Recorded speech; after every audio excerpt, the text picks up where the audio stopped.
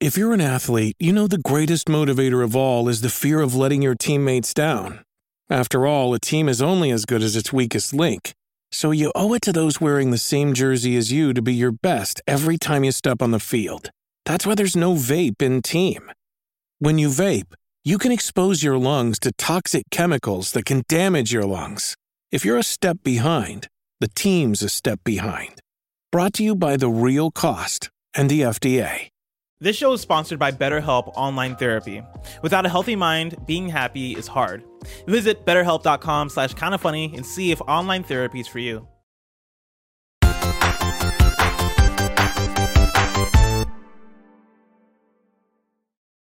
What's up, everybody? Welcome to the Kinda Funny Gamescast. I'm one of your hosts, Greg Miller, alongside the future class of video games, Blessing Adeoye Jr. What's up, Greg? Not much. I won't lie to you, Blessing. Mm-hmm. I feel a little naked out here. All right. I'm perplexed. Close. I'm scared. Well, no, not literally naked, sir. Oh. I went in to do the Junior like I normally do. And what I do is I hit the mic guard, but my mic guard is completely gone. I am unprotected out here. I don't know where it's gone. No, the baby's not here yet. Jen might have taken it. Oh, damn. Like, you're going to say no? There's only 2 human beings in the room. One of them didn't take them out thing, and so you're going to say you didn't take it. I thought maybe the baby was born in the time that I was gone. Is Jen usually always just right there? It depends on the day in the show, but we have a joint office down here. We have a little printer over there. Jen wants a water cooler down here. I just don't think it's needed. Do it. You know? Oh, put fruit punch in it. What you got against dehydration? Or no, what you got against hydration, Greg? What you got against I'll let hydration? you know, Blessing Adeoye Jr., all right? We can't all be like you, young and full of metabolism, all right? The exercise I get is climbing the stairs to get a glass of water, all right? I have this That's how I keep metabolism my because heart healthy. I always have water next to me. You know, water is essential for being healthy. It's essential for having energy. You got a small bottle of water. You need a large bottle of water. Danny has the same water bottle as me. Say what? Cheers. Let's go. Okay, yeah. Butterfinger family. Butterfinger better with Butterfinger. First off, how many ounces do you think you guys can carry in there? I can keep 32 ounces in this REI bottle. That ain't pushing 32 ounces in that thing. 32 ounces, that's not much. That what Blessing and Danny are holding looks water. like something you load into a rocket launcher of some sort. Like it looks like a canister that you got to like load a weapon. And you're like Halo rocket launcher. You like the thing about this, it keeps the water cool. Very, very cool. It does. It does. That's actually why I like this one. All right. Yeah. Of course, that's Danny Pena, founder of Gamertag Radio. Hello, Danny. How are you? Hello. What's up, crew? I haven't been on in a while, man, but I'm ready to talk about games with y'all, man. We're ready to have you back. I'm glad we're starting with the water bottles because what I appreciate about the Butterfinger water bottle that came in the influencer pack we all got is that it could also be a weapon. You could also, if somebody breaks into the room right now, Blessing can use that to fight anybody off. If Michael Hyam comes in there, smacked out of his mind on PCP, that's going to stop it. It's a hefty water bottle, and it's misleading too because I'm making fun of you for how small your 32-ounce water bottle is. But I would say there is an unexpected small amount of space within this water bottle. Like most of this circumference is just, I think, thickness to hold the cool in. But the actual performance. Yeah, it's all about performance. The actual amount of water that can fit in this water bottle, less than you can expect. Less than you would expect. All bark, no bite, that bottle. See, I expected the exact amount of, I know for a fact that this is way more water than that bottle. You got maybe 16 ounces in there. You might be right. Maybe. I think you're right. Because I drink this super fast. You give one sip and it's just done. Yeah, you're on. I think I'm done. Round 2. Speaking of rounding out our quartet, he's the Hispanic heartthrob, Texas Tree, Latino heat, clicking heads and ripping them to shreds, the globe-trotting, headshot, and nitro rifle from twitch.tv, Andy Cortez. Back from the dead. Well, still not officially back, but I was like, I can't miss a talk of Halo. I can't miss the first show back post Halo. I need to talk about this somewhere. And that's the thing. Yeah. Now, Andy, of course, there's plenty of people who only listen to the Gamescast. They're not aware of the other stuff, right? They're not watching the streams. They're not going. You are not in California anymore. You are back in the RGV. You are breaking many a law because, of course, as you know, in the RGV, they don't play no games. But you do. I can clearly see controllers and a Switch right next to you. I mean, this is all paraphernalia. Yeah. Look, if the FBI decided to bust in, like, I have no right to like deny any of this. But yeah, I'm excited to be back. I'm at home right now. I'm at my parents' house. I just surprised my dad. My brother and my mom surprised him with a new LG OLED TV. Ooh, very excited about that. I got my mom a new phone. Ooh. So everybody's happy right here at the Cortez household. How are you happy? How long has it been? This is your first time back, obviously, since the pandemic. But like, how far back before that are we stretching? What do you mean? I mean, like the last time I had been back was December 2019. Yeah. Wow. Yeah, Long it was time. a while. It was a while. It's a good while, Greg. Yeah, a lot of businesses shut down here. Very, very sad stuff. It's raining. A lot of rain happening right now. COVID probably going to be going buck wild pretty soon. So we'll see what happens. But so far so good. Masking up a lot, making sure I'm telling people I'm vaccinated. Everybody get vaccinated. Oh my gosh, eating a lot of like just really unhealthy food, playing a lot of basketball. It's good stuff down here in the RGB.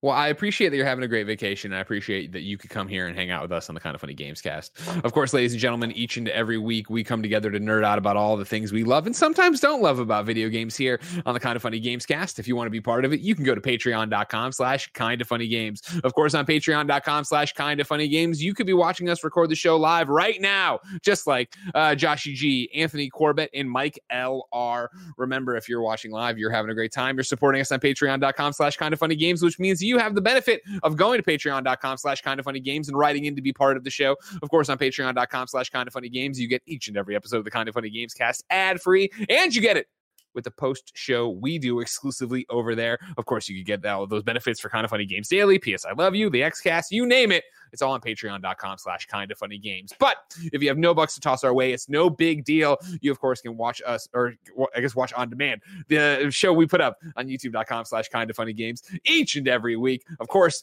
there are ads. Of course, there's no post show, but it's still fun. You can subscribe to the podcast feed of your choice and get it there no matter where you decide to support the Kind of Funny Games cast. Thank you.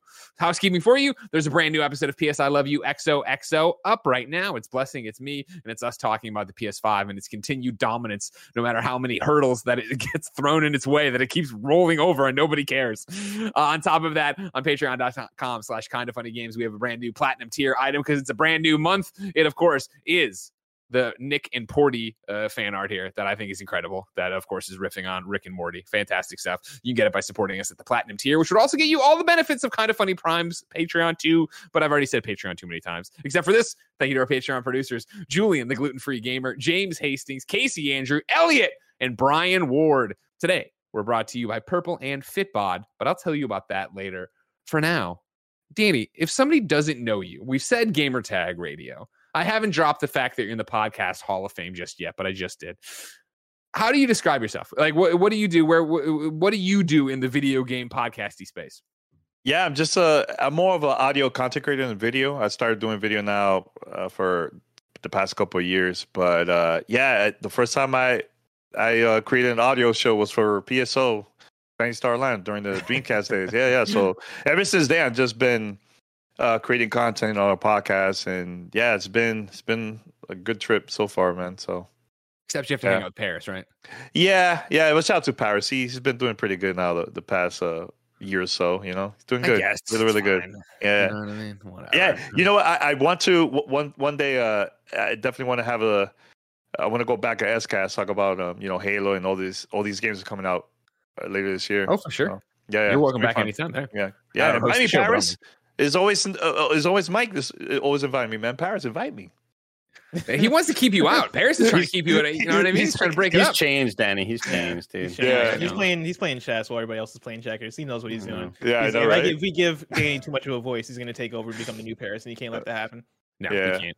Yeah. Of course, topic of the show, as you saw in the headline of the thumbnail, of course, is going to be Halo Infinite, talking about that flight. But before we get there, because I should call out, of course, I don't usually host the Kind of Funny Games cast. Tim Geddes, not bit in the eye by a snake this time, bit in the arm, and he thinks he's going to be able to shake it off and be here about 30 minutes, maybe a little bit more into the show. So he's going to show up to join us and talk about Halo. So before then, I thought we'd start with some apps. Not apps on your phone, Andy. No appetizer questions we got from patreon.com/kindoffunnygames. Please, don't worry about it. This guy. Danny, you're talking about Phantasy Star Online. You're talking about, obviously, the fact that you've been not only creating content for a long time, but you've been playing games for a long time like me. So I want to start with Jake Bakes Cakes over on patreon.com/kindoffunnygames. Jake wrote in and said, what was your most anticipated game of all time? Conversely, what is the biggest disappointment? Of course, we're going to go around the horn with this one, but I do want to start with you, Danny. When you clear the mind and hear what was your most anticipated game of all time, what pops up? I think it has to be Halo 2, man. Yeah? Yeah, because I have a funny story about that. So I used to live in Miami, and I heard that they had the Halo 2 retail game available at Walmart.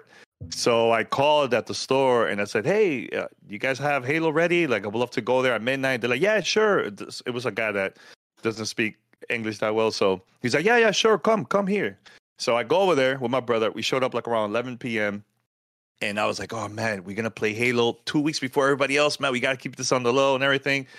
So the guy goes back and he brings this cart with a big box, open it up. He goes, "Here, Halo 2." It was actually Shrek 2, the movie DVD.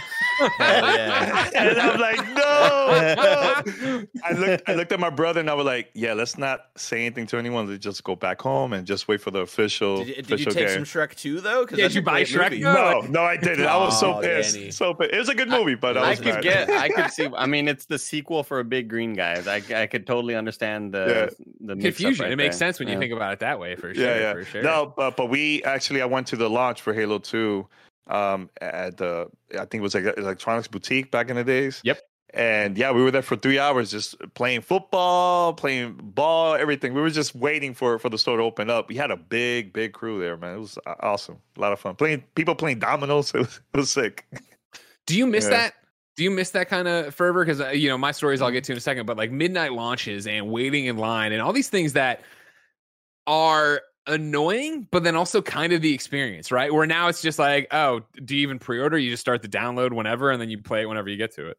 I do miss it, man. Especially the past year, staying home. I miss seeing people. I miss seeing friends, especially going to like conferences and yeah, going to those stores. There was like iconic moments, man. Just being at the store for not only for Halo but other games. Like I remember for Halo 3, for Gears of War, I did that for even for Dreamcast back then. It was awesome, and yeah, a lot of people never experience that nowadays. They just Amazon just drops up at the door.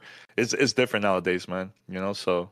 Yeah. There was something special to that. I felt I think, again, it's, because I'm old. But like, I remember, growing up in the video game magazine being the lifeline to this world that I was so connected to, that I felt so passionate about. And then those rare occasions that were the PS2 launch, that were getting in line for the Wii or whatever, like this rare occasion at the time for somebody who was in, the Midwest, who never thought of that there was going to be a PAX or that a Comic-Con would ever have a real video game presence to it. That was the time to actually sit there and talk in person to somebody who actually liked and cared about the stuff I cared about to that level. Yeah, no, I totally agree. I wish we could see that more in the future. I mean, right now, everything's going on. It's good to just stay home, but yeah, hopefully, get vaccinated, everyone. Yeah, hopefully that will change in the future, man. Like, so I just love meeting people, and actually, that's how I got the word out about my show back then. I will go to these launch events locally in Miami and just meet people in person, and I really miss that. Pass out your mixtapes. Yeah, actually, I sell pretty much what it is. Yeah, in high school, I just sold that a lot. I made a lot of money actually with it. Yeah, it was good. That's the one thing I mean, there's many things I love about you, Danny, but the one thing I love more than anything is when on your Twitter you do stuff where you'll celebrate some anniversary, you'll put up some old photos, and you talk about how long you've been doing all this, and it's that thing where you hustle as hard now as you did then, at least from my perspective, right? Where I see you all the time busting your ass now to make connections, have on guests, do the next thing, make the next move. But then you see these things where you're talking about, yeah, I can totally see you walking around a Miami launch event for a video game saying like, hey, I got a podcast, by the way. No, but you know what it is, Greg? I think it's good to show that to people, my guy. People forget, man. People forget. Sure. So that's why I always bring up, hey, today's, like the other day was the 30th anniversary of Streets of Rage. That game to me is like, Part 1 and 2 is like one of my favorite games ever, man. So it's good to talk about history, man. Everybody just talk about now, but I think the stuff that we went through back then, this is why we know so much about games and appreciate the stuff that we went through back then, like playing games like Ninja Gaiden with no saves. Like it was really, really hard, but it made us a better gamer because we experienced that. You know what I'm saying? So, 100%. But it's good to talk about history, man. Really, really good. Andy, tell me some of your history. What's your most anticipated game of all time?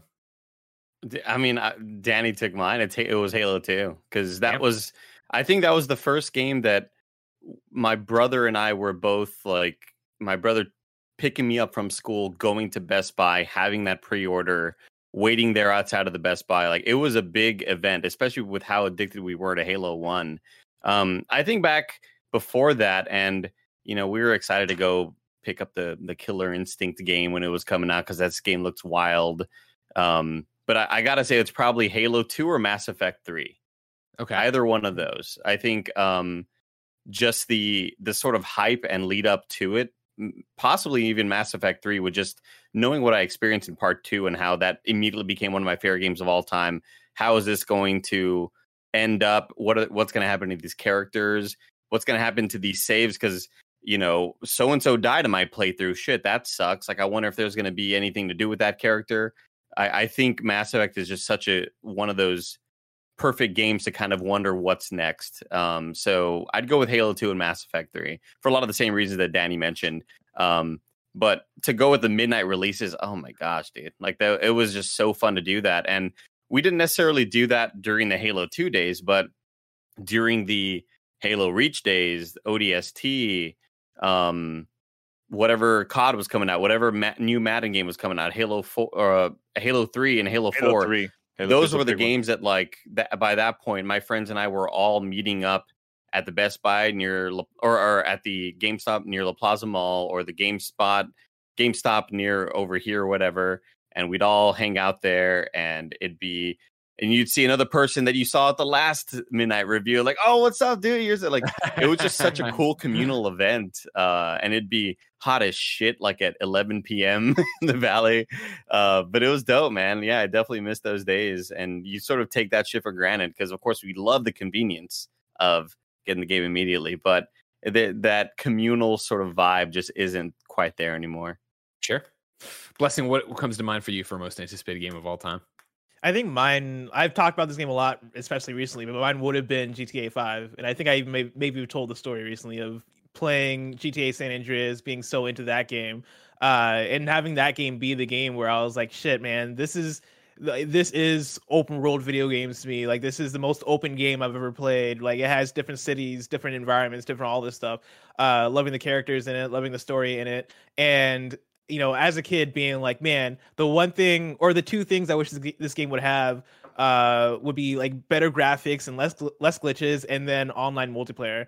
And then GTA 5 was announced, and that was the game where I was like, oh shit, we're going back to San Andreas, where they're adding in multiplayer, they're adding all this other stuff. And if you want to talk about midnight releases, I want to say I talked about this a year or so ago on Gamescast. We did a whole topic, or maybe it was a question about our midnight release memories, and I told a story about how GTA 5 came out toward the end of 2013. I was in college, and University of Illinois had a GameStop that eventually ended up getting replaced by McDonald's. Rest in peace.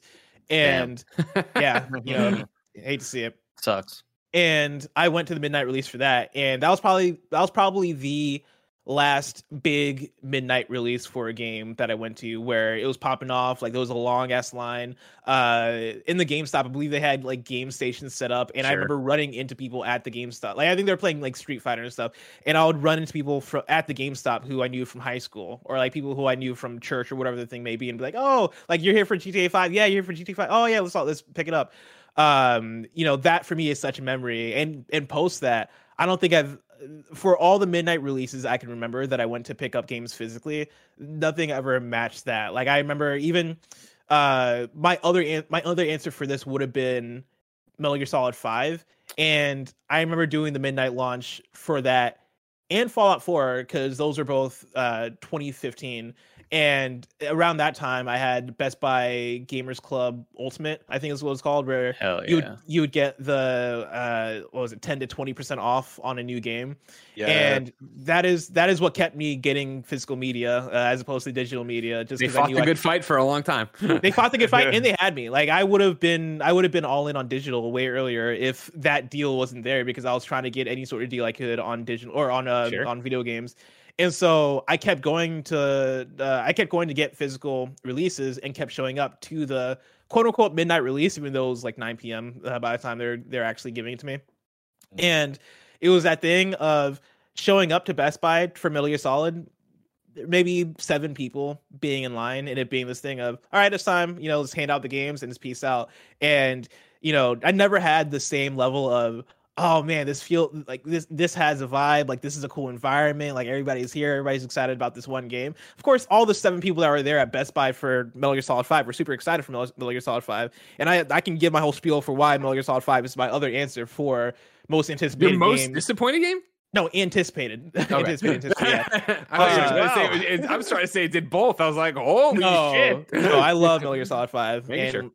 that's a similar thing of playing, being so into Metal Gear Solid in the same way that I was into Metal Gear, in the same way I was into Grand Theft Auto, and coming off of MGS 1, 2, 3, and 4, and being so into that story, and 3 being my favorite Metal Gear Solid game, and knowing that this is a big boss story, and knowing that it's open world, and seeing all the trailers on the previews, and seeing all the 10s in the reviews, I had never been so hyped for something, and so that's definitely up there too. But in terms of disappointment, my answer would probably be...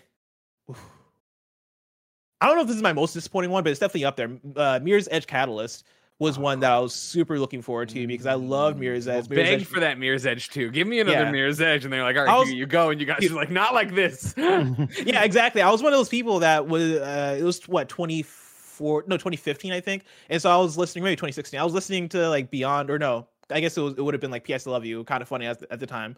And you know, I would hear you guys talk about Mirror's Edge 2 and how like people keep asking for Mirror's Edge 2, but like, are you gonna really want Mirror's Edge 2? And I was one of those listeners that was like, no, I'm telling you, I want Mirror's Edge 2. Mirror's Edge 1, such a good game, one of my favorite games. I have such good memories with it. Mirror's Edge 2 is gonna be a banger. It's gonna be open world. It's everything I want.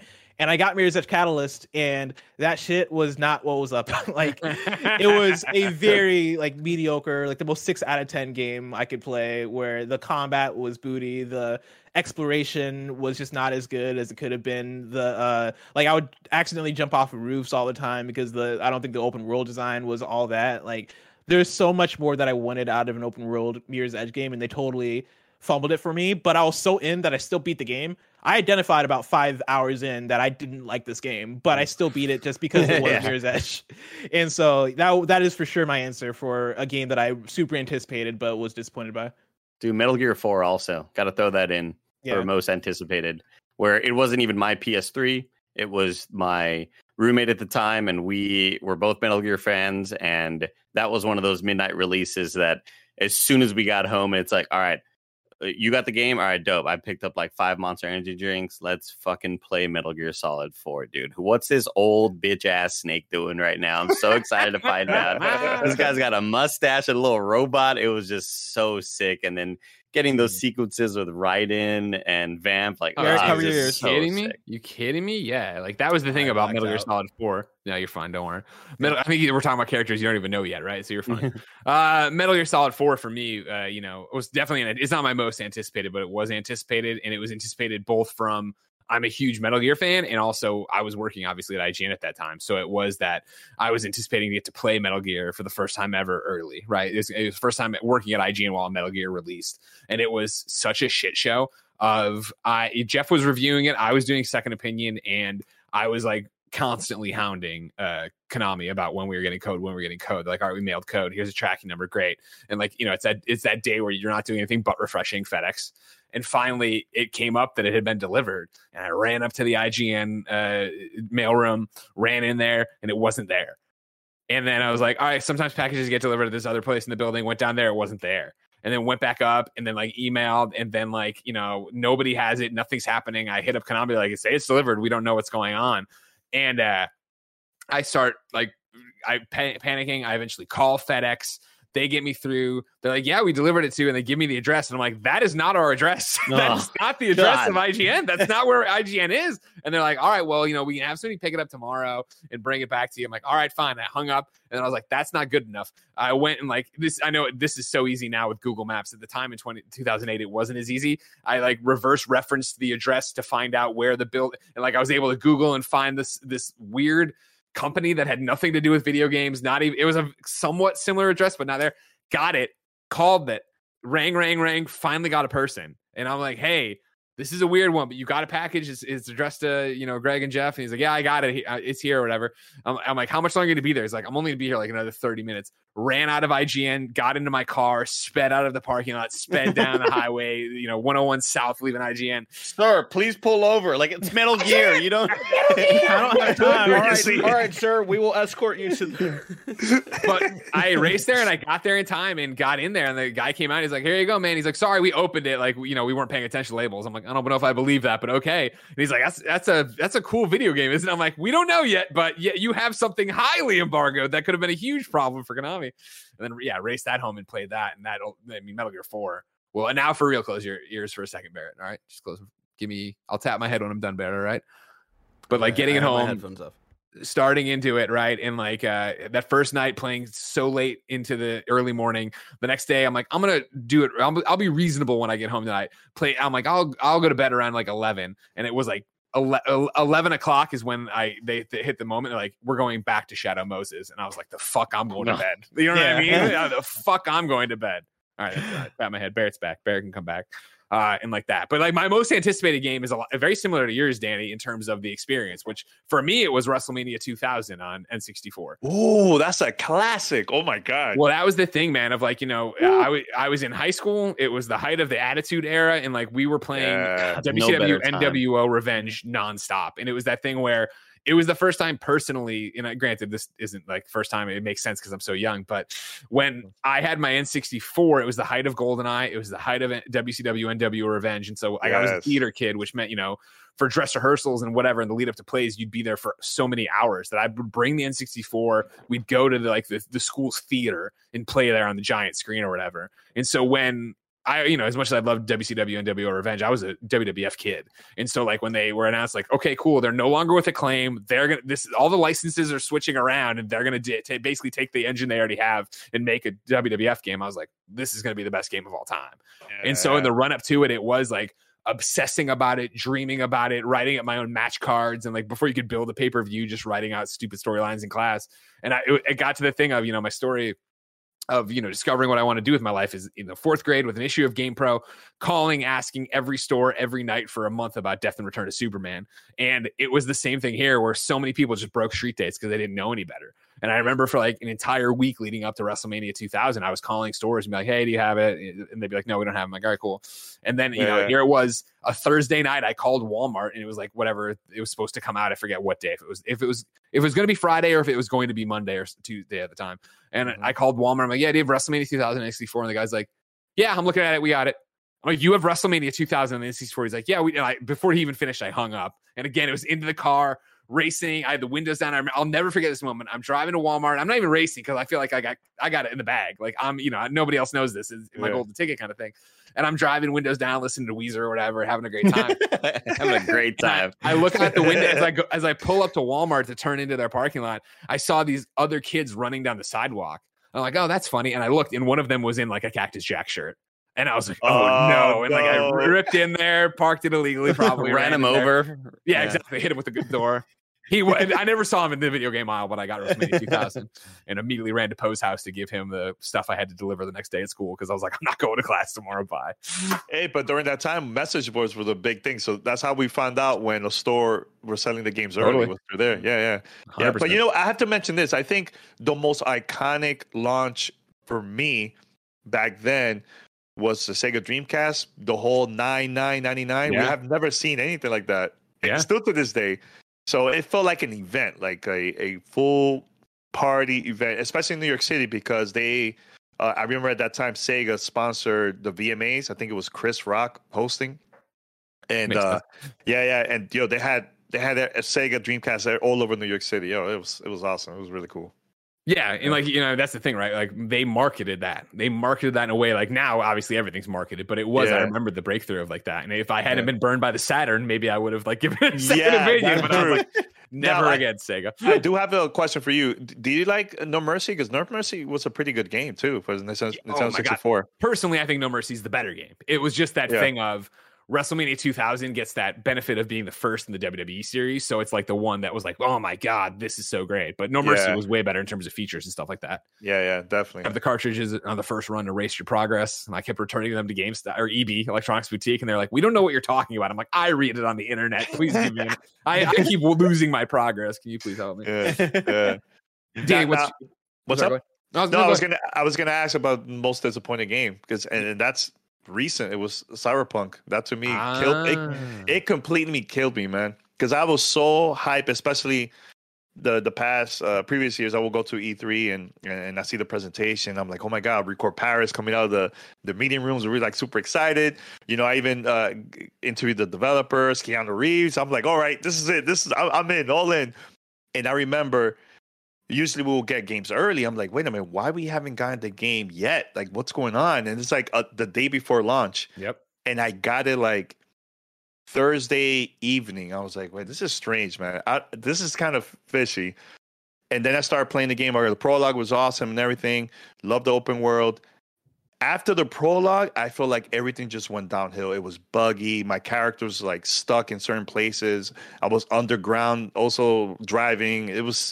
It completely hurt me because I love CD Projekt Red, love their games from like The Witcher 3. Sure. And it completely destroyed me ever since then. I'm like, never again. Now I have to be really careful of being hyped for games like that, you know. So and that was the thing, right? Is like I remember leaving those E3 presentations, and I remember saying it on all sorts of, I think at IGN at the time, and then eventually, kind of funny, right? Of just like, if they can deliver on what they're showing, this will be the greatest game of all time. And that was my thing. Is like, even I was thinking, even if they missed the mark, it wouldn't be a complete collapse and the game doesn't work on certain platforms they sold it on and it's removed from the PSN. And you know what I mean? Like, we're talking way beyond what I thought the worst case scenario for Cyberpunk was. Yeah. And not only that, the meeting rooms, it felt like I was going to like Universal Studios. It felt like an experience going in there, right? The bar, everything, sitting down with a presentation. It just got me so hyped every year, man. And yeah, that game completely killed me, man.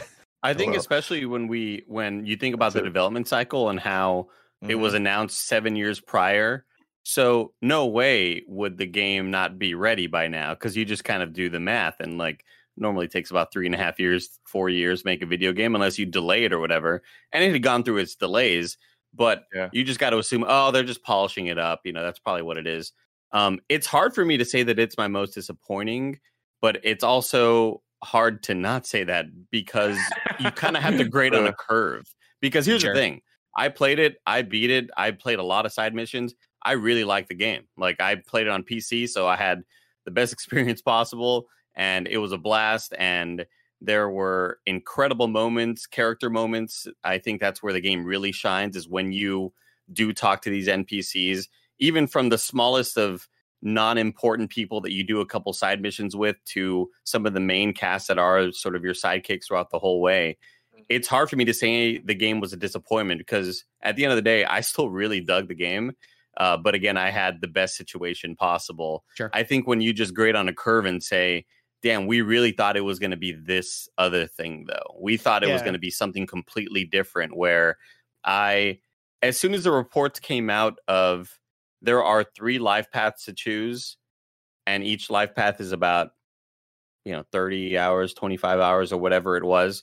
And obviously that's just mostly the intro levels or whatever. You're still going to end up kind of playing a lot of the main missions anyway, depending on what path you pick.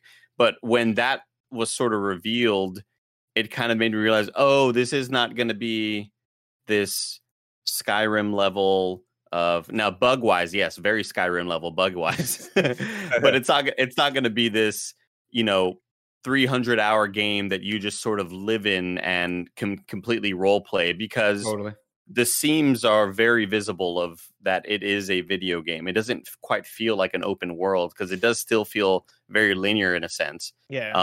And I think you just kind of have to grade it on that curve because it's not quite what we thought it was going to be. I would have to put Anthem though, because I thought Anthem was going to be my destiny. And like, I still played that campaign and I thought it was above average to like fine. Like I never thought it was a bad game. I had fun with the gunplay and stuff, but I thought that was going to be the new normal. I thought that was going to become sort of my games as a service preference game, Sure. Well, you'd always double back to, right? Right. Talking about Cyberpunk, that's one where I'm in the camp of Andy that like, you know, by the time I finished that game, I actually really enjoyed it. But that was a game where leading up to it, I was like, this is gonna be my game of the year. Like this is going to be, it's gonna come down to probably this and a Last of Us and a Final Fantasy VII remake. And Cyberpunk, out of all of those, was the one that I thought was gonna run away with it because it was the game that kind of spoke to all my interests when it comes to what I like about playing video games. You know, it's like this big RPG, this huge sci-fi cyberpunk world, talking to all these different characters, going down these trees and all this stuff. And I remember doing the preview for it in June and being like, okay, this open world doesn't seem like it's going to be a mind-blowing open world, but what they're doing with the RPG stuff seems like it's going to be pushing things because they did set up the life paths. They did set up these different ways to tech out your character. They did put out all the promo that I was talking about. Hey, you can play as a tech samurai or a tech ninja, or you can play as this silent assassin, or you can play as this run and gunner. And looking into all that stuff, I remember being super hyped and super ready for that game to be the one where I would play it once and then reload a new game and then play it again as an entirely different character. And for me, like the disappointment for Cyberpunk comes in waves because one, you know, it didn't seem to have that in the depth that I wanted it, which is super disappointing because I remember finishing the game and being like, all right, can't wait to start this over. And then looking into other people's impressions and being like, no, this doesn't seem as different as I thought it was going to be. Damn, that's a bummer. But then also the playing it and getting all the bugs that I was getting in the review period because I forget which patch I had, but it was definitely before the 1.0 patch. I remember playing it and being like, all right, like maybe the 1.0 patch is going to be the one that fixes all these different bugs because the bugs that I was having was even more than for PC, more than the average PC player was having. I definitely had it better than the console players, which is crazy to think about. But, you know, for me, when I was playing through on PC, I remember for half the kills I would get in the game, the guns would float above the dead bodies and I would loot them out of the air. Weren't you the one where like everybody was holding dildos?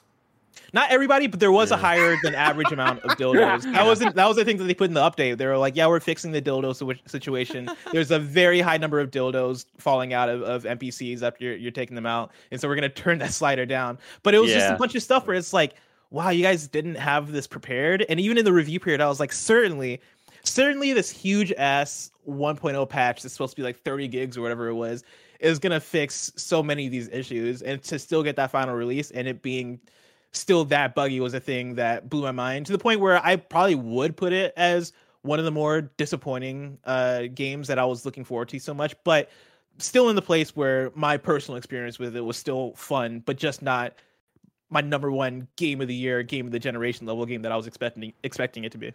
Not an absolute all-timer, you know. And you mentioning the dildos being replaced, I had that moment where there's that, it's spoiled in the trailers, but a character dies early on and is going to pull a microchip from his head to give it to you. And the microchip prop was replaced with a pistol prop. So he pulls out a gun out of his head and like the gun is just like that. And I was like, no, like this is such a fucking great moment. And it's beautiful and it's heartbreaking. And it's so... Obviously, the game is stunning in so many different ways. When characters are like walking around and they walk up right to you and look at you in the eyes, like, God damn, this feels so surreal because it looks amazing. Getting to a dialogue sequence and having characters walk around and like be doing other shit while talking to you. That's the thing that I talked about during the review that I was super impressed by. Like, there's one encounter in that game where you go to somebody's office and you're having this confrontation with them about a different character that you're trying to find. And as they're talking to them, you're going through the trees and he's walking around, he looks in his desk, he goes over to the side, opens this drawer as you're talking to him, and then you hit a certain point in the dialogue and he takes out a gun out of that drawer and starts shooting you. And I remember going through that and going, damn, that's really cool. Like, I wish more RPGs would do that. Like, this is where this game shines. And the fact that it had those moments, but then in moments where things that should have been a breeze in that game, in a game like that, of that scope, of that budget, it faltered on those, is the thing that brought it down immensely. I just want to throw out two things here, Greggy, because y'all were talking about midnight releases. I think the only ever midnight release I've ever gone to GameStop for was Batman Arkham Knight, which I would probably put under like one of my most anticipated games ever, just because of like the high of Asylum and City and like, like WB Montreal doing Origins, but then Rock City was coming back for Night and all this stuff. Sure. The Batmobile. The Batmobile, and they probably announced that game a little too early with like where they ended up delaying it and all this stuff. But like where we finally got it, like that was super hype. And then most disappointed game is Marvel vs. Capcom Infinite. That was a very heartbreaking release. Mm-hmm. Understandable. Just wanted to throw those out there. No. Oh, actually, you know what? I want to throw Mortal Kombat 10 in there too. It was a game I was super hyped for. Mortal Kombat 9 was such leading up to that in the previous entries in the Mortal Kombat series, I wouldn't have expected Mortal Kombat 9 to be as good as it was, but that game was excellent. And like the previous Mortal Kombat game, aside from Mortal Kombat versus DC, would have been Mortal Kombat Armageddon.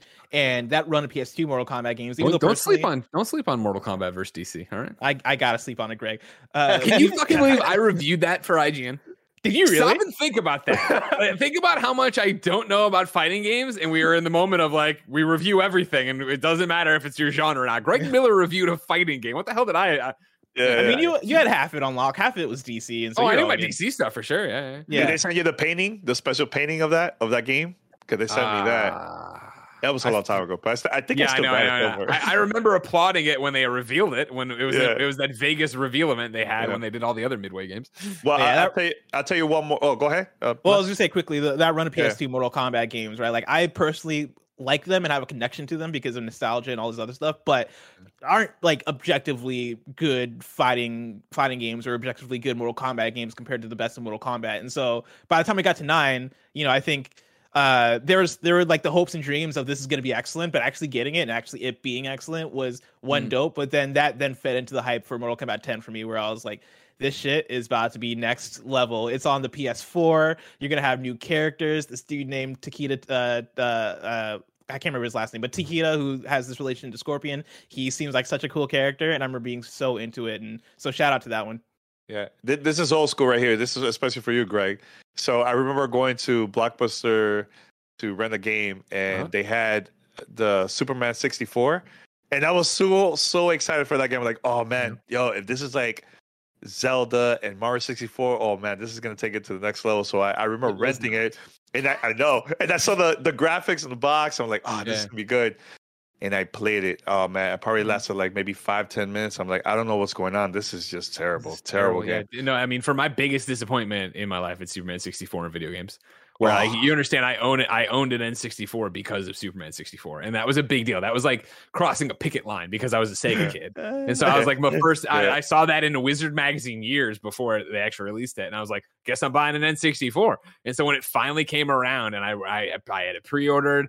Walked into that EB, got it, went home. I was wearing my Superman shirt, went home. It was a hot summer day, popped it in, or maybe it was like beginning of May. I was out of school for sure, popped it in, and I remember playing it, and it's very akin to Blessing's story of it. I remember it was hours of gameplay before I could finally be like, this sucks. Like, this is bad. Like, this isn't just disappointing. Like, this is a bad game. Like, how can the game I'm excited for, based on Superman, based on the animated series, which was dope as hell, be this bad? What about the EA version that came out years after that? Superman Returns? Yeah, of course. Did you like that one? You like that one? No, of course not. No. I didn't like that one either. People always talk about like the Superman curse and how bad games are. I will give Superman Shadow of Apocalypse a shout out. It was another animated series game. By no means a banger, by no means a must play, but it wasn't atrocious like Superman 64 was, like Superman Returns pretty much was. Like it was, that was just a weird one of like the city has a health bar and you're flying around. Brandon Routh gave the voice or whatever, but all the same.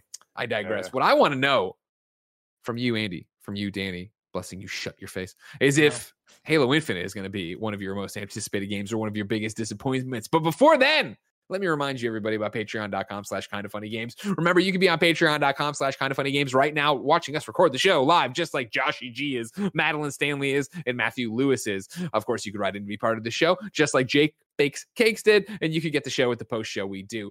And most importantly, for right now, you could go there to get each and every episode of Kinda Funny's Gamescast for no God.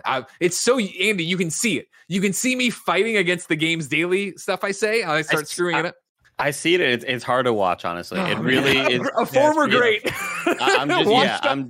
I'm seeing Tim Duncan in his final year getting blocked at the rim, and I'm just like, oh man, this is over. It's it. What I'm trying to say jackasses is that you didn't go to patreon.com/kindoffunnygames to get the show ad-free. So here are the sponsors. This show is brought to you by Purple Mattress. Doesn't it seem like the world's against us from getting a good night's sleep this time of year? Heat waves, noisy neighbors, California earthquakes, stress, so much is working against us. But when you have a Purple mattress, you can sleep cool and comfortable no matter what the world throws at you. That's because only Purple mattresses have the grid. Its unique ventilated design allows air to flow through to help you sleep cool, even when it feels like it's 1,000 degrees out. Kinda Funny's own Joey Noelle loves her Purple mattress. She sleeps like a baby, and I can tell you firsthand, she seems like a very well-rested person. Try your Purple mattress risk-free with free shipping and returns. Financing is available as well. Purple is comfort reinvented. Right now, you'll get 10% off any order of $200 or more. Go to purple.com/kindoffunny10 and use promo code kindoffunny10. That's purple.com/kindoffunny10. Promo code kindoffunny10 for 10% off any order of $200 or more. Purple.com/kindoffunny10. Promo code kindoffunny10. Terms apply. We're also brought to you by Fitbod. I started going to the gym recently, and I can tell you firsthand, doing the same workout sucks. Don't get stuck doing the same workouts. Making progress toward the future you means overcoming new challenges. There's no perfect body that everyone can achieve, but what we can do is continually become a better version of ourselves. No workout is one size fits all. Fitbod creates a fitness program that continually adapts to you, so you stay challenged with new exercises, pacing, and intensity based on where you are and where you want to be. Tim and his friends have been using Fitbod and they've been over the moon about the results. It's a must-have for tracking your own fitness. No equipment, no worries. Fitbod has bodyweight routines for those looking to get fit at home or on the go. Pick up the pace on your fitness journey with Fitbod today, and your future self will thank you. Get 25% off your membership at fitbod.me/kfgames. That's 25% off at fitbod.me/kfgames. Okay. Now we're back. We're out of that. We're done with that. Danny, you're the guest. I want to know. Well, let's start here. I want to go around with you and Andy, and hopefully Tim gets to join us eventually. But I want to know how much Halo Infinite flighting you played and what your favorite part was. We'll start with you, Danny. Well, I have two stories. One, I was out of town, but I had my Xbox Series S with me because I had the beta with me. So I'm like, I have to play this. So yeah, I played a lot. I was very, very hype about this, man. I was worried at first. I'm like, oh man, is it gonna be good? Because we've been talking about it now for like the past year, and I played it here first in LA, and wow, I had a great time. Like, I play a lot of Apex, especially with Blessing and my partner, and we play that all the time. And I felt like I'm back. Like I still have my skills. I had a lot of my kills and everything, and I enjoyed it. I enjoyed it a lot. Now, at first, I found the bots a little bit too easy. But then once they added the Spartans, that's when everything was like, okay, now this is more challenging. But now I'm used to that now, and I want more of a challenge after that. So we'll see what type of changes they're going to make 343. But the gameplay is good. Controls is good. I just love how well it's like the sliding now in the game compared to like other games and everything, right? And I had a blast with it. I can't wait to play this once it comes out, and I'm happy that this is going to be free because there's going to be a lot of new people that have never played Halo, and this is going to be their first time playing it. So. Andy, I want your top level thoughts as well, but I also want you to explain this. Of course, Danny's talking about the Spartans, about the bots. What exactly was the beta this weekend? The beta was called a technical preview, not a beta, Greg. Trust me. The amount of times that YouTube commenters posted on my videos saying this isn't a beta. I'm like, okay, well, viewers don't know what the hell a technical preview is. They know what the word beta means, right? And so they were very clear about that. What they did was 343 let you play against bots for a couple days or whatever. And they were just bots that you were shitting on nonstop. You and your friends could team up. But not only could you team up, you could still customize your Spartan in a way. You could kind of buy a battle pass with the fake money that they give you to kind of test out that system as well. So not only could you buy the battle pass, but you could level up and change what challenges your daily was, whether it was get 5 headshots or get 20, whatever the hell. You could sort of do all of that stuff. So they're kind of giving you a pretty broad view of what this technical preview was. Okay. You could change your armor, your color, make your Spartan make it uniquely yours. And there's a lot of really cool customization that I was so jazzed about that you couldn't fully upgrade yet. But you're playing a bunch of bots, and then 343 released an update saying, we're going to let you play against tougher bots. The ODST bots are on the way. So they just call it ODST bots. They're a bit tougher. And they were, and it was a lot more fun. And the grenade placement of these goddamn bots was, goddamn, it was Joe Montana-like, Greg. They were throwing, because from downtown. Dude, Danny, it's so funny because obviously I haven't been playing a whole lot of Halo recently. I played a decent amount of 5 when it came out. Every once in a blue moon, I'll pop into the Master Chief Collection, but you kind of forget the rhythm of Halo. You kind of forget the feel of what you're supposed to do, and it is constantly throw a grenade in a place where you think the bad guy is going to be, and then just start shooting the bad guy. And these damn bots are playing in ways. Greg, they teach the bots to do the very apex thing that Bless is aware of the crouching and shooting and strafing. The bots are performing these maneuvers to make it harder for you to hit, which was really dope. But again, their grenade placement was holy shit, Hall of Fame level, like first ballot. They're throwing perfect grenades right under your feet, and it was a lot more fun. And then they released another update where they said, hey, Spartan bots are now available. I didn't see a whole lot of difference between them, between the Spartan bots and the ODST bots. I felt like the difficulties were fairly similar. And then we were just sort of champing at the bit and saying, like, I hear rumors that they're going to do PvP pretty soon, but this flight is only available for another hour, couple hours or whatever. And in the last 2 hours, they said, PvP is now live. Go have fun. And what really sucked about it was it just was not enough time. Oh my gosh. I got to play about an hour of it, and I completely missed it. I landed and I was ready to play. And when I got home, that's when they removed it. I'm like, no. It was so bad. It was so heartbreaking. Let's welcome to the show. He's Forbes 30 under 30, a.k.a. the second best baby blues in San Francisco, a.k.a. the verified one at Tim Geddes. Let's him host. It's good to be here. Danny, what's up? What's up? We're talking about some Halo. I'm just popping in now. Yes. A little casual Halo talk. Halo Infinite. Let's go. So at the I was telling Greg, Tim, that at the very, very end of this flight, that it wasn't even at the end actually, because the flight ended around midnight, and then the beta didn't end until 10 a.m. the next morning.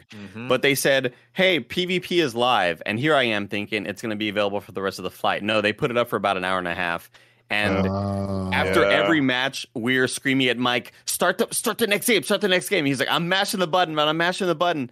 And then eventually that button could not be mashed anymore. And it was so heartbreaking. But it was so much fun to play against real people. And we lost most of our games, but they were so close, and we won one. And it was, oh my gosh, it was so much fun. And I cannot believe that 343 somehow managed to capture the essence and excitement of the old Halo games in a way that feels just really genuine and real. And I didn't expect to be kind of really missing it. Like I knew we were going to have fun, Tim. I didn't expect to, when the beta ended, and see that tweet and go, fuck. Like I really just wanted to play more Halo, and back to my shit life. it felt so damn good. I think the improvements to the movement are enormous, because newcomers to the Halo franchise, much like Greg was earlier in the year, much like Nick was whenever we played Master Chief Collection,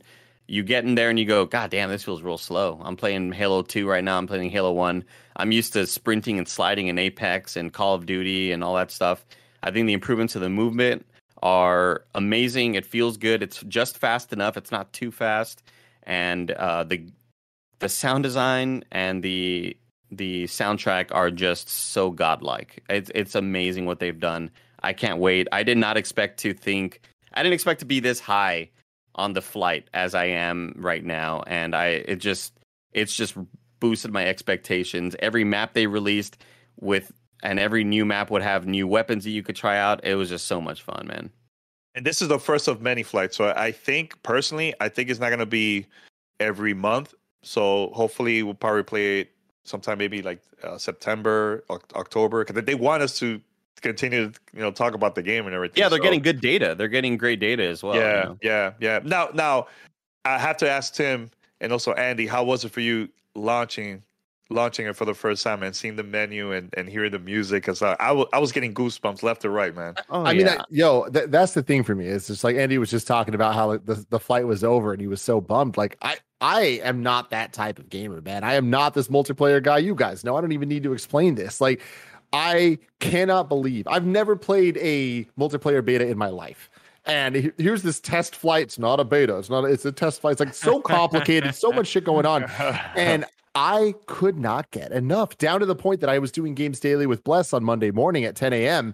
And I was up, I showered, I got down here, and it was like 9:10. And I'm like, I'm getting a couple matches in, man. I got emails I got to do, but this is my last chance. And I played every single match I could squeeze into that. And like when it was over and when it finally said like, it's just not loading, I was like, no, I need this.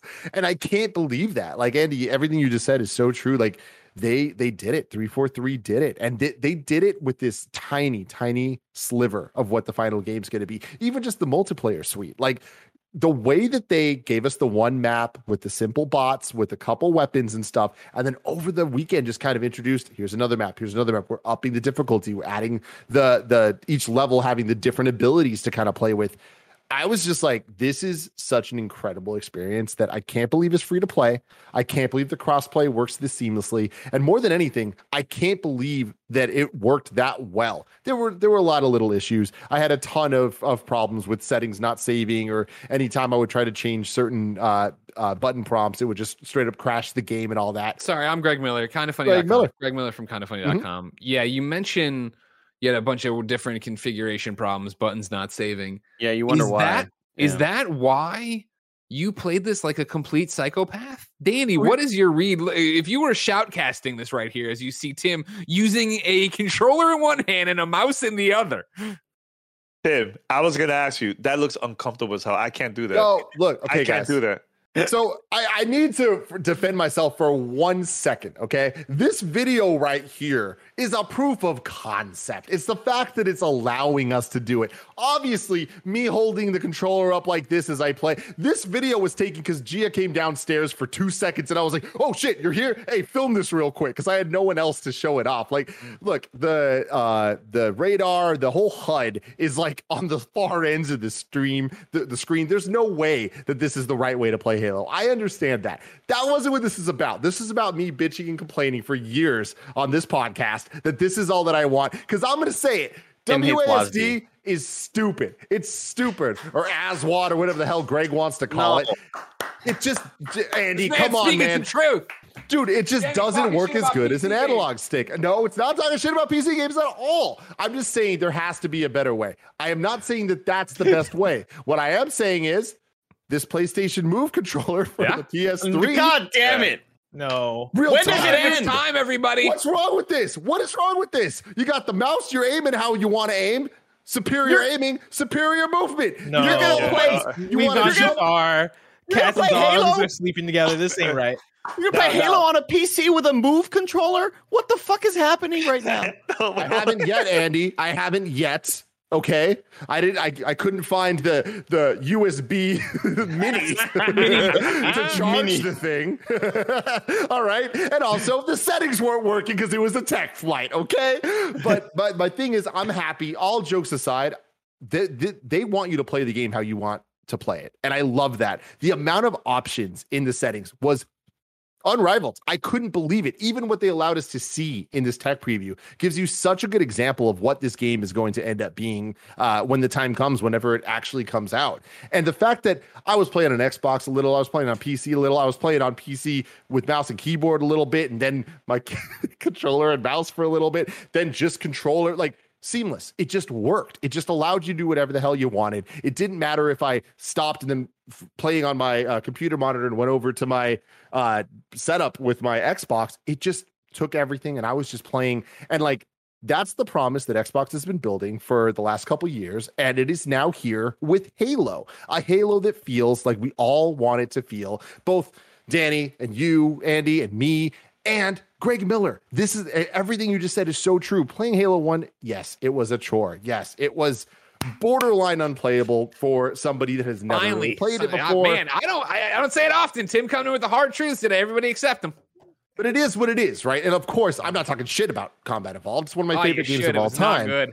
No, but timing and all that stuff. But where we're at now, this has all of the feel and the memories and the things that I love so much about Halo 1, 2, 3, and Reach.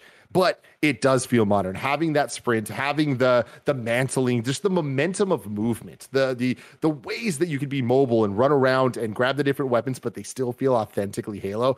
I could not have been more impressed by what I played. The fact that there's bots in Halo that are fun to play against. Like, guess what, guys? I'm not good at this game. It doesn't matter. I felt like a badass playing against those bots because they weren't pushovers, but I was still beating them. And I was like, this is awesome. This is the best thing ever. And cool, give people the options to play these damn games how they want to play them. And you know when I had the most fun playing? It was when it was with Andy Cortez and Snowbike Mike. Friends hanging out, playing this damn game, because that's exactly what this is all about. The promise that we got at E3 a couple months ago was that we were going to be taken back to the old times of just hanging out with your friends playing this game. And we did that in the most modern way possible. It wasn't all of us crowded in our mom's like side room with like tiny little TVs with LAN cables and all that shit. No, or split screen. It was us with our own setups, however we wanted to be, communicating with each other, seamlessly playing a game that is modern as hell and fun as hell. And I can't believe they pulled it off. And it's the idea for me that it's the new unified space for Halo to exist. And whenever I open a Master Chief Collection and I want to customize my Spartan, I just don't bother because there's 17 different Halo games or whatever. There's like there's 1, 2, 3, 4, and then I think ODST are available in the Master Chief Collection and Reach. Mm-hmm.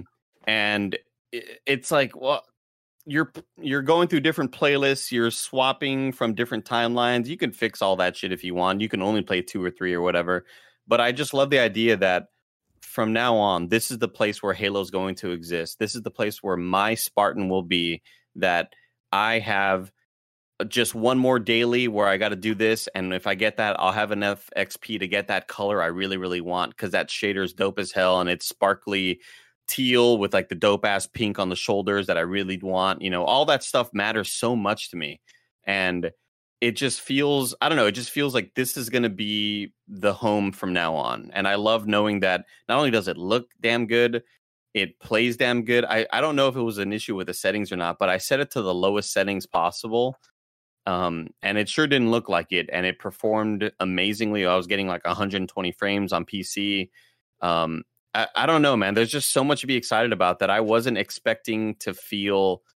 I think after we watched those trailers at E3 and we're getting super hyped up and we see those, the 343 sort of multiplayer kind of previews that they're putting on, and it looks really exciting and dope. And you get the feeling, you get those goosebumps, but I didn't necessarily expect to feel it that way while playing. I thought I'll play a couple games and get tired of it because it's Halo. And I'll go play Apex or Valorant or whatever game I'm playing right now. But damn, like I didn't expect to miss it this much, straight up. And everything just felt like it needed to feel. You know what's the scary part? That this game is going to be different in a year from now. It's going to be totally different with new modes, new levels, new everything. So they're still going to be adding new content all the time. Now, the question I have for you guys is, being that this is a free game, does it need a battle royale, or you think it's good to just have the multiplayer and a couple maybe new things there, and that's it? Les and I talked about this a little bit on Games Daily earlier this week, but I don't think they need it at launch, and that is a sign of character growth for me, because a couple years ago I was very much on the side of like Halo needs Battle Royale, it needs to compete, blah, blah, blah. The industry's changed, and Halo Infinite has changed since its announcement many, many years ago to where it's at now. It's soft announcement many years ago of when we didn't even really know what it was. But looking at it, I will be shocked if we don't get a Battle Royale mode at some point, but I don't expect it immediately. And I do think that there is a higher chance than I ever would have believed of it not being its own separate vertical in the Halo universe, but instead just being in the same way we think of Slayer and we think of Big Team Battle and all the fun game modes like Odd Job, or not Odd Job, Warzone? Oddball. Oddball. There you go. Oddball. Warzone. Yeah, King of the Hill and things like that.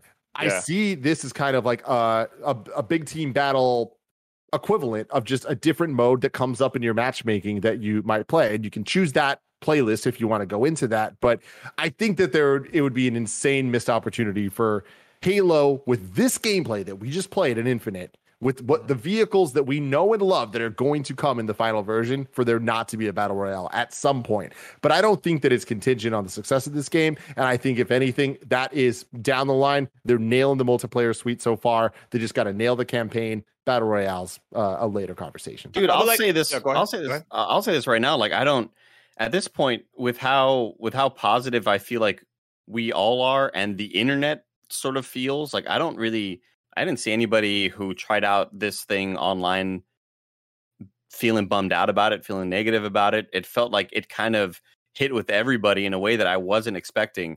And now I'm like, dude, honestly, the campaign can kind of like be whatever at this point. I didn't expect to feel this way. I thought the campaign needed to hit in a significant way in order to make me excited for Halo at all. But just this weekend, this weekend has done it for me. Like, I'll play the campaign and I'll have fun, whatever it is going to be.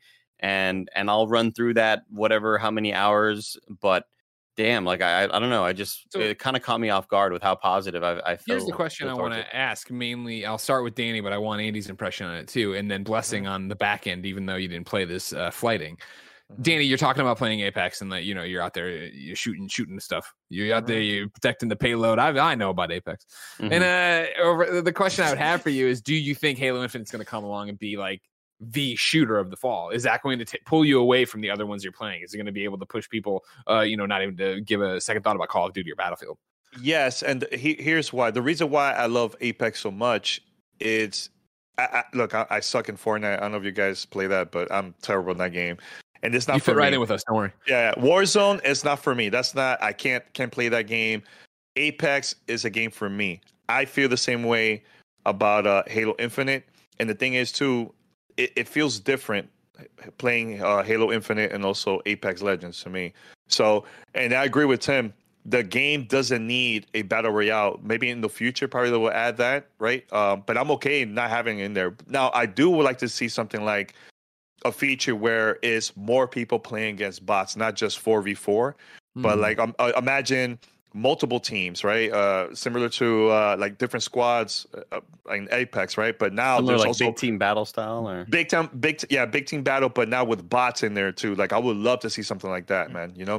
Yeah. Because even if, let's say, you get your whole kind of funny community right together, you guys play Big Team Battle, and now it's you guys versus the bots. I could see something like that, man. We haven't seen that in any game right now.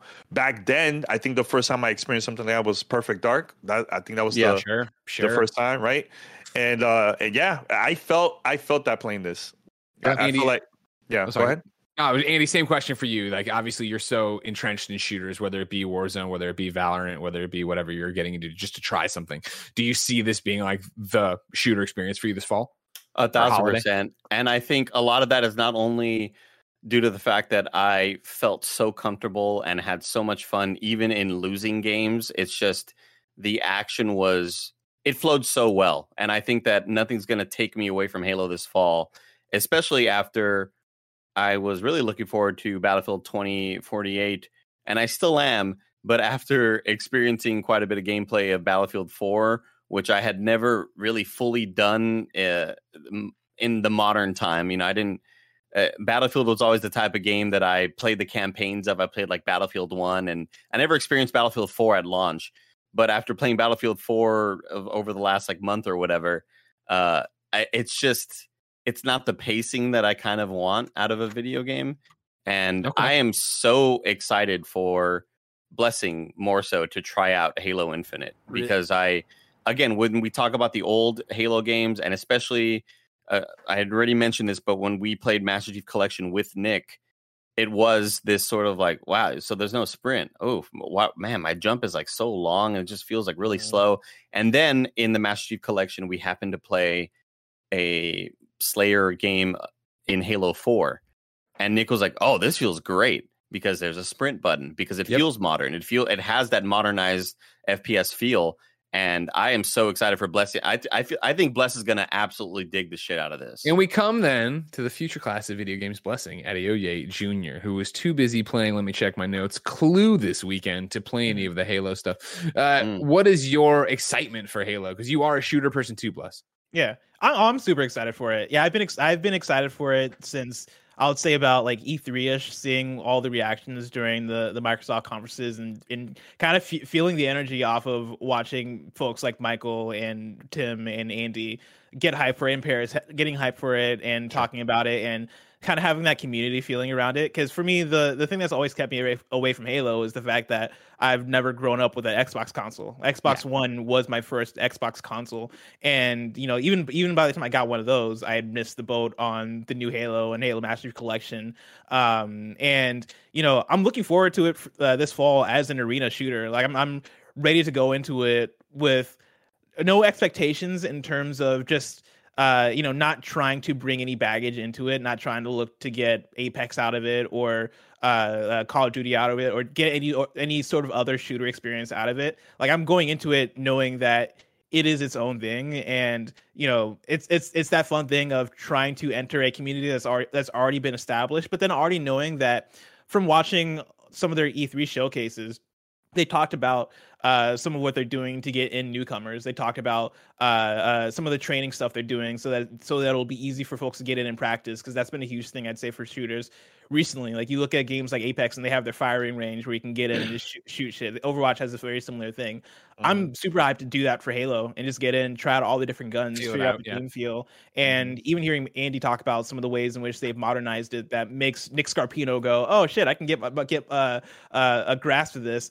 That stuff makes me excited too, because I was watching a little bit of the stream that Tim, Andy, and Mike did on Sunday, and watching them play and seeing the grappling hook and seeing the movement of it and seeing all the familiar stuff that you expect out of a modern shooter, but then also seeing the Halo specific energy and Halo specific features of it. I'm like, yeah, I'm ready to try it out. Like I'm actually really hyped for it, and I hope it's one of the better shooters of the fall, because I feel like this is a pretty competitive fall in terms of shooters. But then also, I hope it's one of the best games of the year, because if it is, that means that I'm going to be able to play one of the best shooters of the year.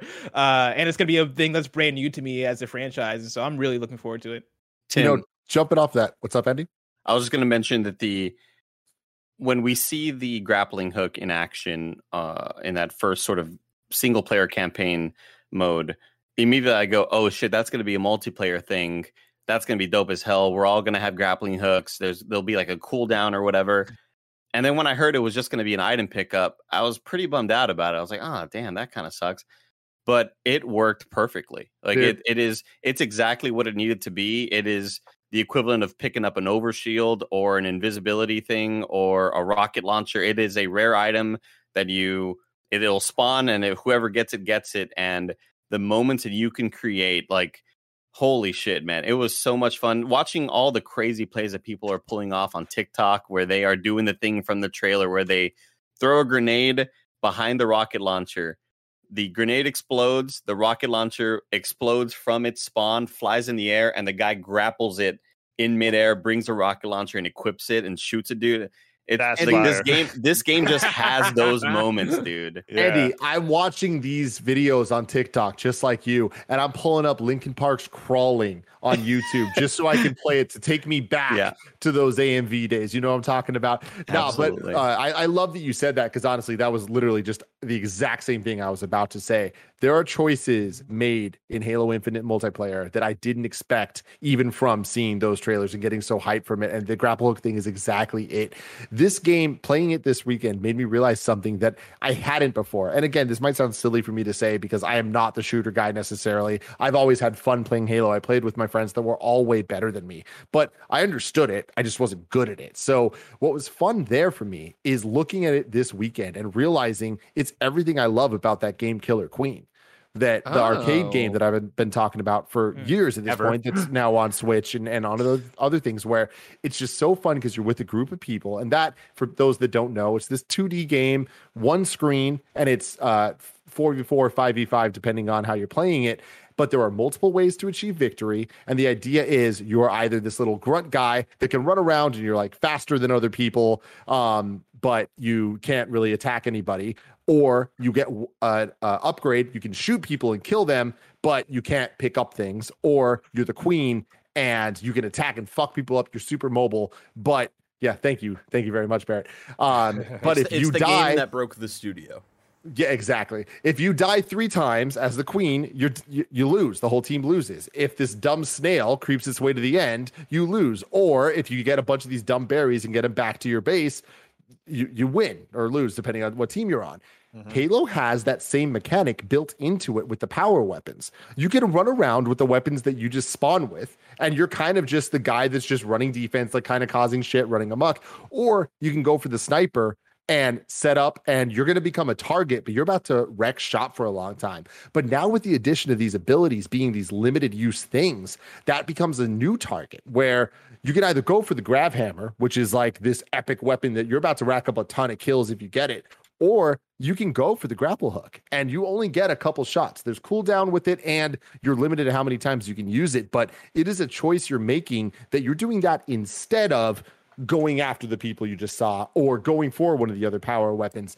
And I love that in an arena-based game, at least so far from what we've played of these 3 maps, there's so much choice in your play style that you're kind of committing to a lane that you're to hey, Andy, Pokemon Unite, you know what I'm talking about. Yeah. But you're committing to this kind of like type of character that is a role that you're playing within your team. Almost, right? So while you and Mike were running out there doing all this crazy shit, I'm just kind of running around with the AR and pistol, like doing my best to just kind of like distract and like kill as many people as I can without dying. But it's like, I think that that's the magic of Halo that isn't necessarily there with a lot of the other games that really kind of are all about time to kill and getting out there and mowing as many people down as you possibly can. There's just like a different level of, I don't even want to call it strategy. It's just more like gameplay option that you can kind of play this game how you want to and it's incentivized, but you need to make sure you're playing with your team and that you're not overdoing it because there's only one sniper. You can't, like, whether the other team gets it or your team gets it, only one of you has it.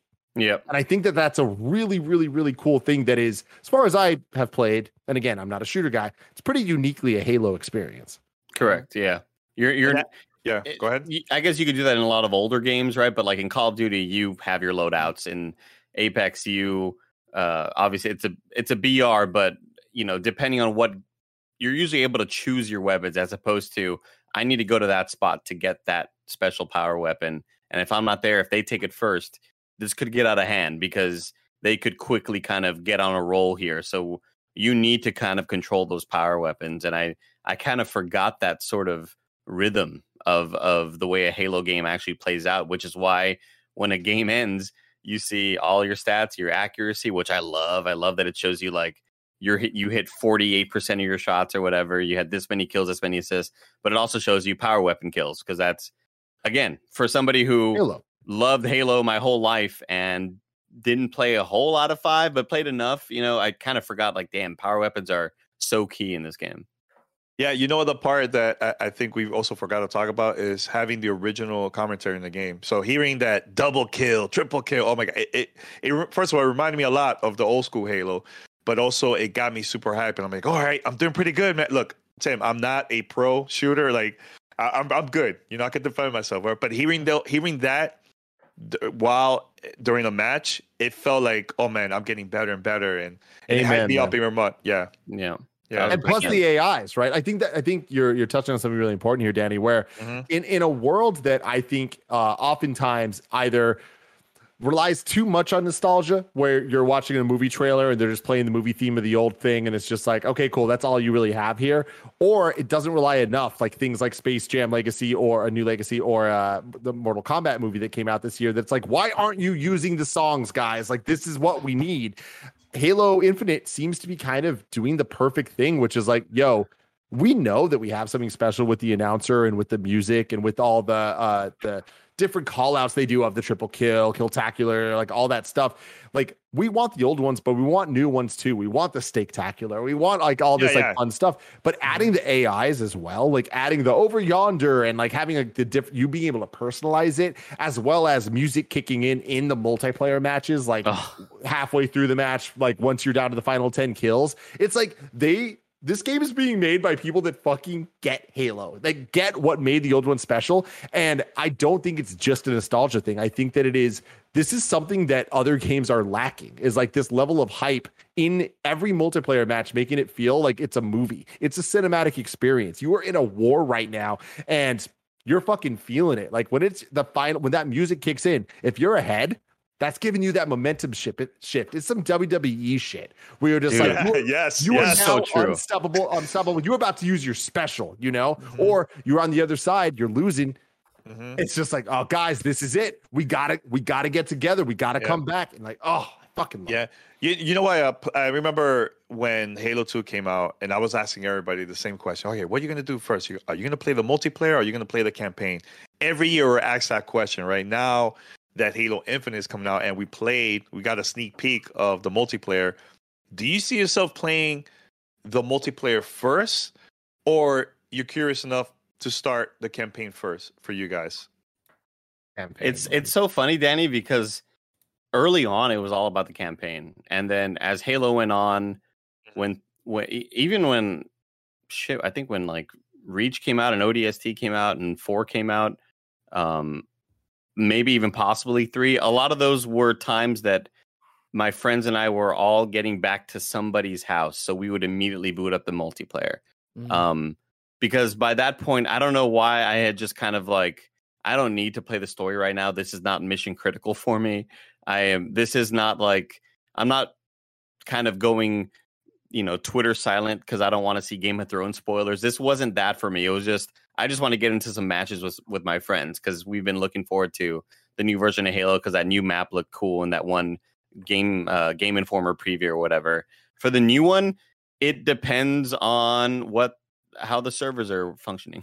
Because like true. With any modern game, there's always server issues and you're probably going to have trouble getting in. But damn, like I'm still really looking forward to the campaign and I want to experience it and see what it's all about because it just feels like sort of a new stepping off point, Yeah, totally agree with you. And I think, I honestly think I will go with the campaign because I just see myself playing multiplayer nonstop for a very long time.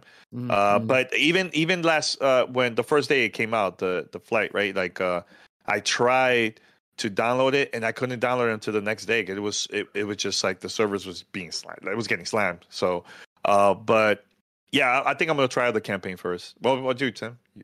I mean, I'm a campaign guy for sure. I mean, honestly, the thing that complicates it the most for me is the most first world problem of all time, which is like the content creator thing, where it's just like, if it was up to me, we wouldn't get this game early and we'd get a squad of 4. And once this game came out, we would start playing and we wouldn't stop until we beat this motherfucker, right? Like that is the Halo experience. I did that with 2. I did that with 3. I did that with Reach. It's like, come on, you know what I mean? But I don't think that that's necessarily going to be as possible this time. So despite that though, campaign is what I am interested in first and foremost. But I think that's more because that's the thing that is that topical conversation at the time. And like honestly, that is the thing that is going to differentiate this between being like the best Halo game of all time and oh man, that's the best Halo multiplayer of all time, but the campaign was kind of Yeah. I'm very excited to see people like Blessing and also Greg for them playing it for the first time. Like I can't wait. I can't wait to hear their thoughts and everything, man. Before we move on too far, I wanted to ask this a while back, but we had so much good things to say that we kept going. What are the things you don't like about what we experienced this weekend? Because I have very, very few. The quick ones I want to say are, I don't like how the radar works. And that might just be, I'm afraid of change and I like how it used to be, but I like how it used to be that if you're moving at all, you show up on the radar and you had to crouch walk to like be hidden. And now it's like, if you're sprinting, you show up, but otherwise you're hidden. And I'm like, that seems a little too fast for what Halo quote unquote should be. Yeah, I think that's a good point because the sprinting is like barely faster than the standard running speed. Yeah. For me, I think the bots. I don't know. People say it was difficult. The Spartans. I just didn't find it difficult at all. I wanted more of a challenge for me. No, thank you, sir. No. Tim does not agree. That is not how Tim Really? feels. I mean, look, like when we played, me, Andy, and Mike were playing as they updated the Spartans, and there was clearly something wrong because I had my best game against the Spartans as opposed to the ODST, and I'm like, there's something wrong there. I don't trust it. They got harder as we kept playing, but I like the bots, and look, obviously I'm joking around to an extent where it's like I love that there are different levels, and it reminds me a lot. I was saying this to Bless, I think, on Games Daily, but it reminds me of Smash Brothers, where I play that game. I've played that game, iterations of it for decades of my life with my friends, and we play it competitively. I probably play that game competitively more than any other game. Having said that, I played that game mostly against bots and mostly against the different levels of Smash Brothers characters. And I like that a level 7, 8, and 9 AI in Smash mean different things that Smash players understand. If you're practicing different things, you use different levels. And this Halo really kind of showed me like, oh, they get that and they know that. And the ODST and Spartans acted differently enough with clear like paths of how they do things that it's like, oh, they're incentivizing you to use different levels to practice different elements of this game. And I think that that's really, really cool. Yeah. No, I agree with you. When it comes to things I didn't like, I mean, it's small stuff that I think just takes getting used to because we are so accustomed to what Halo looks and feels like. I think that it is a little too tough to find some of those items, like the grappling hook, like the I just feel like whenever you see the sniper in the middle area of that first map, or the overshield on the bottom of recharge or whatever the hell that, like those are very obvious. Here is an item. I am an item. Come pick me up. The grapple hook is a little bit tougher to find. You can hit the Z button when you're playing keyboard mouse, and that'll scan around you and kind of do this, environmental scan to show you where the different things are. Yeah. And that I never quite got used to that mechanic, and that just maybe it needs to become habitual or whatever. But I'd say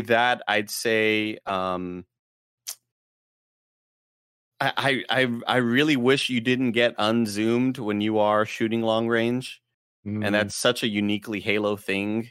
Because in other games, when you are sniping or you are zooming in, when you get shot, you stayed zoomed in.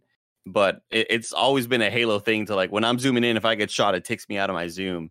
And I feel like that's one thing that we can modernize and bring up to sort of a current standard of what happens in video games when you are zooming in. So that I found that kind of annoying because I did want to be zooming in with my BR and I'm getting shot at. So I keep getting unzoomed and rezoomed or whatever. Man, aside from that, there wasn't a whole lot that I really, aside from the bugs, like those are just stuff that they're just going to fix because this is very early. But the one other thing that I had in addition to the radar was just how the battle pass progression worked. I love the idea of the challenges, and I love the idea of how much they're throwing at you, and like they're really just incentivizing you playing this game and having fun. But the way that you only got level up experience if you did a challenge as opposed to just playing or killing or like doing well in the game, I thought was a little bit weird, and I kind of feel like they're gonna change. And maybe I'm just super off on this because this isn't the normal type of game I play, but I think it's weird that like just playing a match doesn't necessarily boost your experience at all. Like I kind of feel like if you have a really good game, if you didn't do any of the challenges, you don't get any experience. That's kind of weird. I see what you're saying. Yeah, that's kind of interesting. It's got to be sort of challenge based where you are getting 5 rocket kills or 2 melee kills or behind the back assassinations or whatever. Yeah.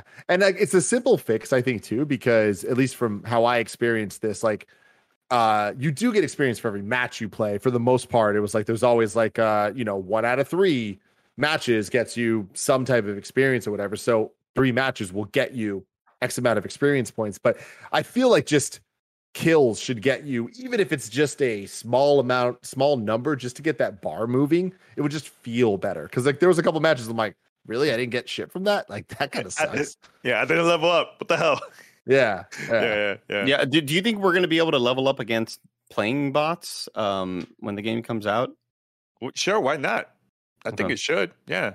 I mean, I'm hoping so. I hope that that's not something that they decide to no longer do. I think you'll be able to, because I think that this game, at least how it's presenting itself so far, is I think they made a really good, strong statement that it's not like Halo leveling used to be. This isn't 1 to 50 where you have to play ranked and you have to be better than everybody else. It is more kind of incentivizing you playing the way you want to play and having fun and, kind of having a good Halo time. And I think that isn't necessarily taking away from the highly competitive people. They're going to still have their ranked playlists and still probably get the most out of the game for what they're looking for. But I just think there's so much that this game has to offer.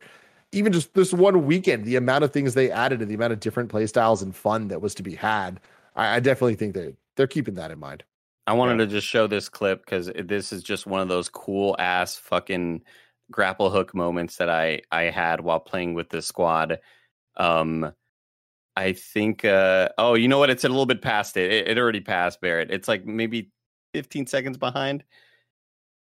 And just the movement feels freaking fantastic. And when you are in a groove and seeing enemies and locking on, and you get into that rhythm of shoot melee. Oh my god! And it's just my god, that's awesome. That's awesome. It just feels dope as hell, dude. Like that momentum, and I didn't. Bless you. It works very much like Pathfinder's grappling hook in Apex. Okay. It's the exact sort of same physics where it's not like Widowmaker where you just zip up to that point. It very much is like I could shoot to that sidewall and kind of do like a wide swing. Yeah, you can kind of Spider-Man it a little bit. Yeah, Snowbike Mike has mentioned seeing players like shoot up at a certain area, and sometimes you can swing underneath a level at some moments. Underneath like a bridge. Yeah. And kind of like do some James Bond shit. Like it's crazy. Wait, do you know the name of that level that you showed? Recharge. So that's the level that I feel like I've been playing better than the first one that they released, the first level. When the beta started. Yeah. That is definitely the one I became a fucked up monster. most. I was a monster playing that level. Oh my god. Did you play the third map, Danny?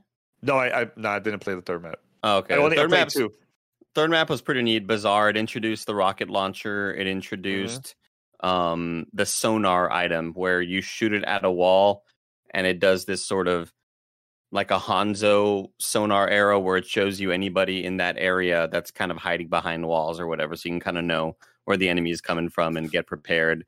And that's kind of huge because if you're able to do that and shoot a rocket at a doorway, and if there's people near there, they are going to get hit and you'll likely get a double or triple kill. So each kind of, I think they just laid it out kind of perfectly to introduce a new map that also had new items and weapons to try out. I never got to try out the shotgun, unfortunately, on the first map. Me neither. I picked it up after somebody killed me, and then I got killed again, and then I lost it. You're forever. immediately down. Yeah. Understandable. Been there many a time. Yeah. I feel like you gentlemen could talk about Halo Infinite forever, and I feel like there's going to be a lot. Infinite. I didn't want to go for the puns. I feel like there's a lot more to come. Obviously, kind of funny. XCast still coming up this week. They have an XCast already up about Halo impressions. I'm sure they will have more. Obviously, Tim, I feel like this will be your game for the fall as we lead into the Gamescast and holiday. Can't wait. Yeah. So for now, ladies and gentlemen, let us say goodbye. Kind of. Remember, if you go over to patreon.com/kindafunnygames right now, well, not right now. If you're right now, you're watching live, so I guess it counts. But right now, when you get this, you can get the post show we are about to do over there. Of course, over on patreon.com/kindafunnygames, you can write in to be part of the show. You can get the show ad free. You can get that post show. And you can support us as we continue to make content and kick our microphones around. Of course, if you don't want to give us any bucks, no big deal. You can go to youtube.com/kindafunnygames, roosterteeth.com, and podcast services around the globe each and every week to get a brand spanking new episode of the show. Danny, thank you so much for joining us today. No, thanks. Thanks for the invite. And I definitely want to play with you guys once the game comes out, man. Absolutely. Absolutely. Yeah, I saw people in the live chat shouting out on Patreon saying, yeah, kind of funny gamer tag crossover for when it happens for sure. Let's get out there and do it. You know, back then we used to do the battles all the time with different sites, so we got to do a podcast versus podcast. There it is. Dude, yeah. I want to get like the big team battle sort of 4 teams going. Oh, that would be sick. Danny, where can people keep up with you? My Twitter account, Godfrey. I'm very active over there, and also Gamertag Radio. Just search for us on every podcast platform. We're out there, and subscribe and listen.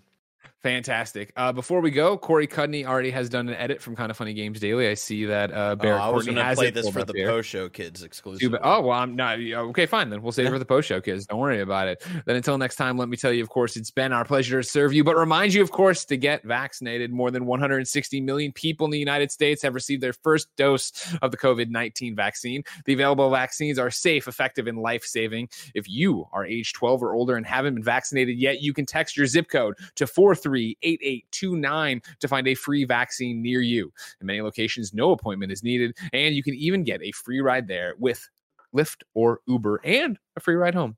So everybody go get vaccinated, huh? What do you say? And a little less important in some ways, but way cooler in others. I want to give a shout out that you might have gave earlier, but I'm doing it again anyways. This Thursday at 9:30 a.m. Pacific time, youtube.com/kindoffunnygames, The Blessing Show returns with a 20-minute long special. Go check it out. Go support it because I can't wait to watch it myself. I know they've been working on it a long time, Blessing and Roger, but I don't really know what it is, and I'm excited to watch alongside you guys. 9:30 a.m. Pacific this Thursday. They were stuck inside that Atlanta football stadium, just working on it day and night, delaying it. Yeah, crazy. Oh, God. All right, we got a post show on patreon.com/kindoffunnygames, but until next time, it's been our pleasure to serve you.